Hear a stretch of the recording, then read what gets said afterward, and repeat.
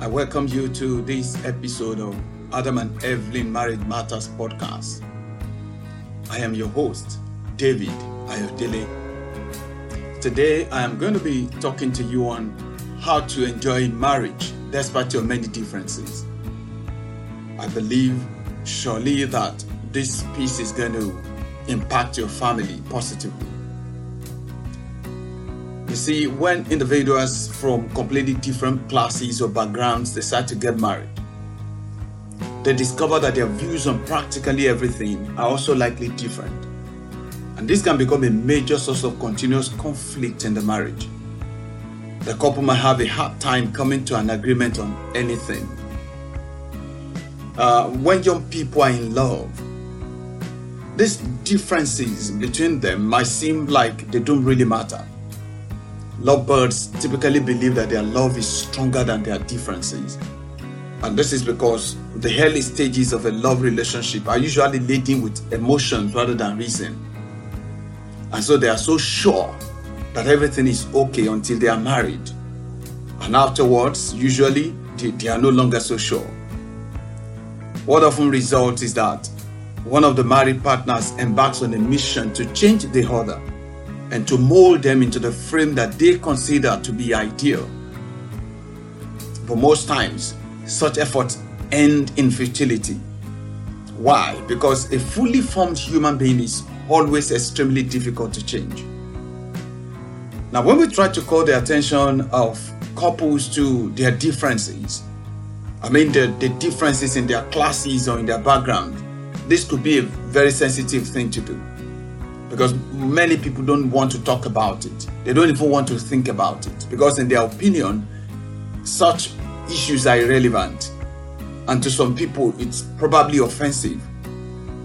But in my opinion, lots of tension in the family could be avoided if class and background differences were taken into consideration before and during the marriage, and grounds for reconciliation were sought.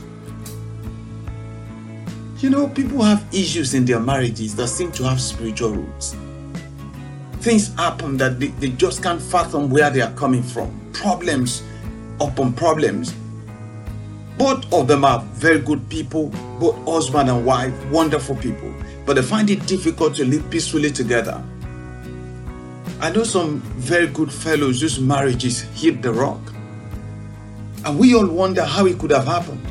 Both of them are wonderful people that we know. I find that many times it is because class and background differences were never properly reconciled. Let's look at some scenarios. If you are from a wealthy background and your partner is from a struggling average home, the way both of you view money matters will certainly be different.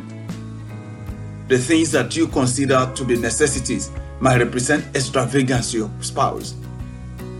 They might see you as being wasteful, while you see them as being stingy. And we know that money issues are some of the biggest problems in marriages. Look at another scenario. If your partner was brought up by folks who were sociable and extroverted, but your own parents were reserved, and you were raised to be a reserved person, what your partner thinks is fun might seem to you like vanities. It thus becomes difficult to fully enjoy life together. Such differences, even though they look so insignificant, they could build huge tension in the family if they are not properly harmonized. Now let's look at yet another scenario.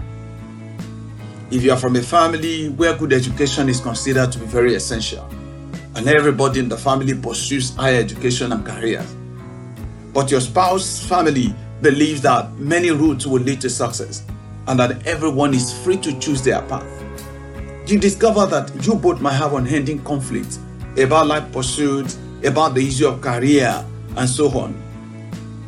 The truth is that all couples have differences, but the differences between some are a lot more obvious than those of others. Now, you can either use your differences to your advantage, or you can allow them to destroy the marriage. You can choose to complain and criticize each other, or you can settle down to discuss and reconcile your class and background differences and reach reasonable compromises together. Let me tell you a little about my childhood. When I was young, My house was a beehive of people and activities. My siblings and I were never sure during the day how many people would sleep in our bedroom at night. It was that serious. Family and friends could show up to stay the night anytime without giving us prior notice. And that was just perfect with the family. But my wife, on the other hand, is from a more orderly background.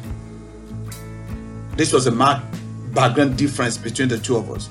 For me, the constant presence of a crowd in the house is normal. But for my wife, it's a couple's privacy taken away. And that was only one of the several differences that we had. Now, my wife and I have been working on reconciling our differences for more than 21 years now, and we are not done yet. But we have made very good progress. We sit down from time to time to discuss some of these fundamental issues. Sometimes we hit a dead end, and then it is time to adjourn until another favorable time. Now, what has happened over these years? I have dropped some of the ideas that I firmly believed were perfect before. Things that were just perfect before I got married. Some of them, I don't do them anymore. However, I didn't drop them because someone nagged me into doing it. That would have produced no result whatsoever.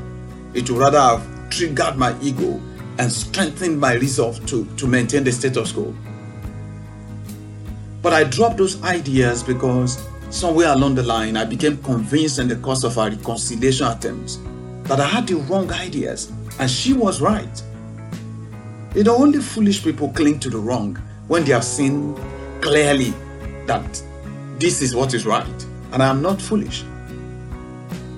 My wife has also changed in a lot of ways.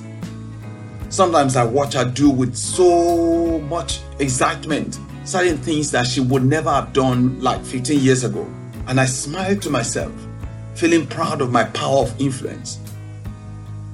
You see, I'm helping my wife to make changes without actually attempting to change her. That is influence.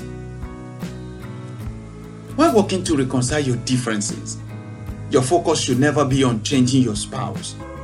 It should rather be on jointly establishing the best practices in your family. If your beliefs and lifestyles are so different from each other, don't insist that yours has to be right and your partner's wrong. Explore both together and decide on what's best for you. Now, no matter how certain you are that you are in the right, I tell you, you might discover at the end of the day that you are wrong. And I'm telling you that from personal experience. Always respect your partner's views and beliefs, even if you don't agree with them. Maybe you are usually the one that's right and your partner is usually wrong. But that does not mean that you will always be right and they always wrong. That's impossible. You should also understand that reconciling differences is a process, not an exercise. Sometimes it takes a long time. So you both have to stay committed to it. Be intentional about refusing to allow your differences to divide you. Every married couple has them.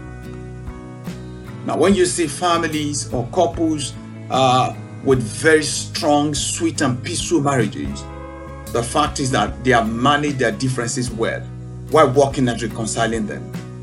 You go ahead and do the same thing. Thank you for listening to me again today. I will see you next time. Once again, I am David Ayodele. Have a great day.